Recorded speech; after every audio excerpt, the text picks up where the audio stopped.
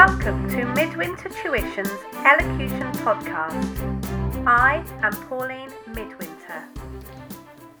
Hello, it's lovely to be back recording my podcast again after a couple of weeks break over Christmas.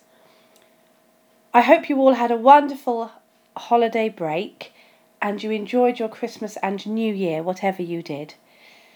Many of my students are now returning to my lessons, saying quite sheepishly that they haven't had time to practice, and that is absolutely normal.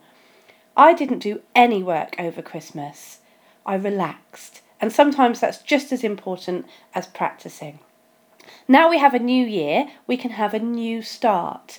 You can work on your voice on a daily basis and really work hard at making the changes you want to make in 2014.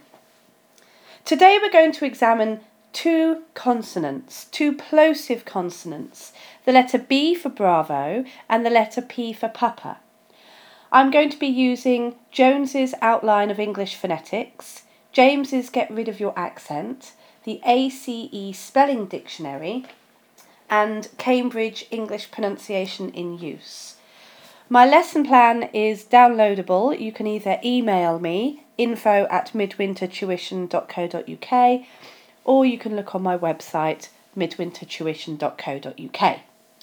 So, plosive consonants. The passage of air is completely blocked by your lips with both of these consonants. If you press your lips together and apply breath to the back of your lips, you should feel the pressure of the breath on the back of your lips.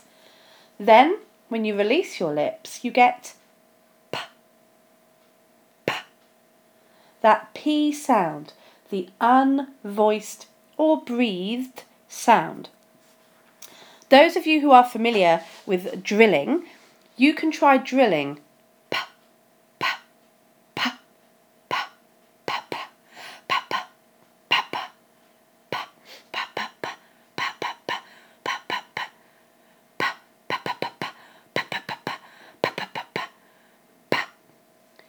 It's very hard work and is a very good workout for your diaphragm because it's constantly working up and down. Now let's try B for Bravo.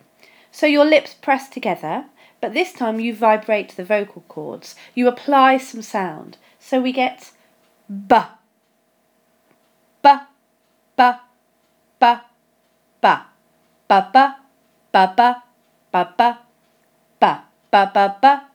B, ba ba ba ba ba ba ba ba ba ba ba ba ba ba ba ba. So the B is voiced. You feel the voice behind your lips before you release it. And the P is unvoiced or breathed. Now what you do is you move between the two. Ba pa ba pa ba pa ba pa ba pa ba pa ba. Make sure there is no voice when you are making the P, and there is voice when you are making the B. Native speakers of Spanish, Korean, and Italian often find these two sounds quite challenging, but don't give up. Keep practicing. Press those lips together and really work hard to feel whether there's voice or breath behind the lips. Let's try practicing some words. Now you've learned about the sounds, let's practice some words. Some words that begin with B. Bird, baby, breakdown, beach, believe, brief. And some words that begin with P. Pie, polite, patrol, postman, portray. I'll say all of those again, and this time repeat after me. Really feel your lips pressing together nice and hard at the beginning of each word. Baby, breakdown, beach, believe, brief, pie, polite, patrol, postman, portray. Very good. Now, if we compare those two sounds by using words that are very similar apart from the beginning, and I'm going to use the Linda James book now, on page 75, we can go pocket, bucket, peace, bees, pork, bark, point, boiled, panther, bender, passport, buzzword. And you might need to rewind the podcast to repeat that after me again, but I can really feel the breath in those P words rushing past my lips. Even after the P has finished, the breath continues coming out and really feeds the vowel sound. If we try a couple of classic tongue twisters today, you will be able to practice the B and the P sound. Now, the first tongue twister is an old favourite of Stephen Fry's. He mentions it in his autobiography.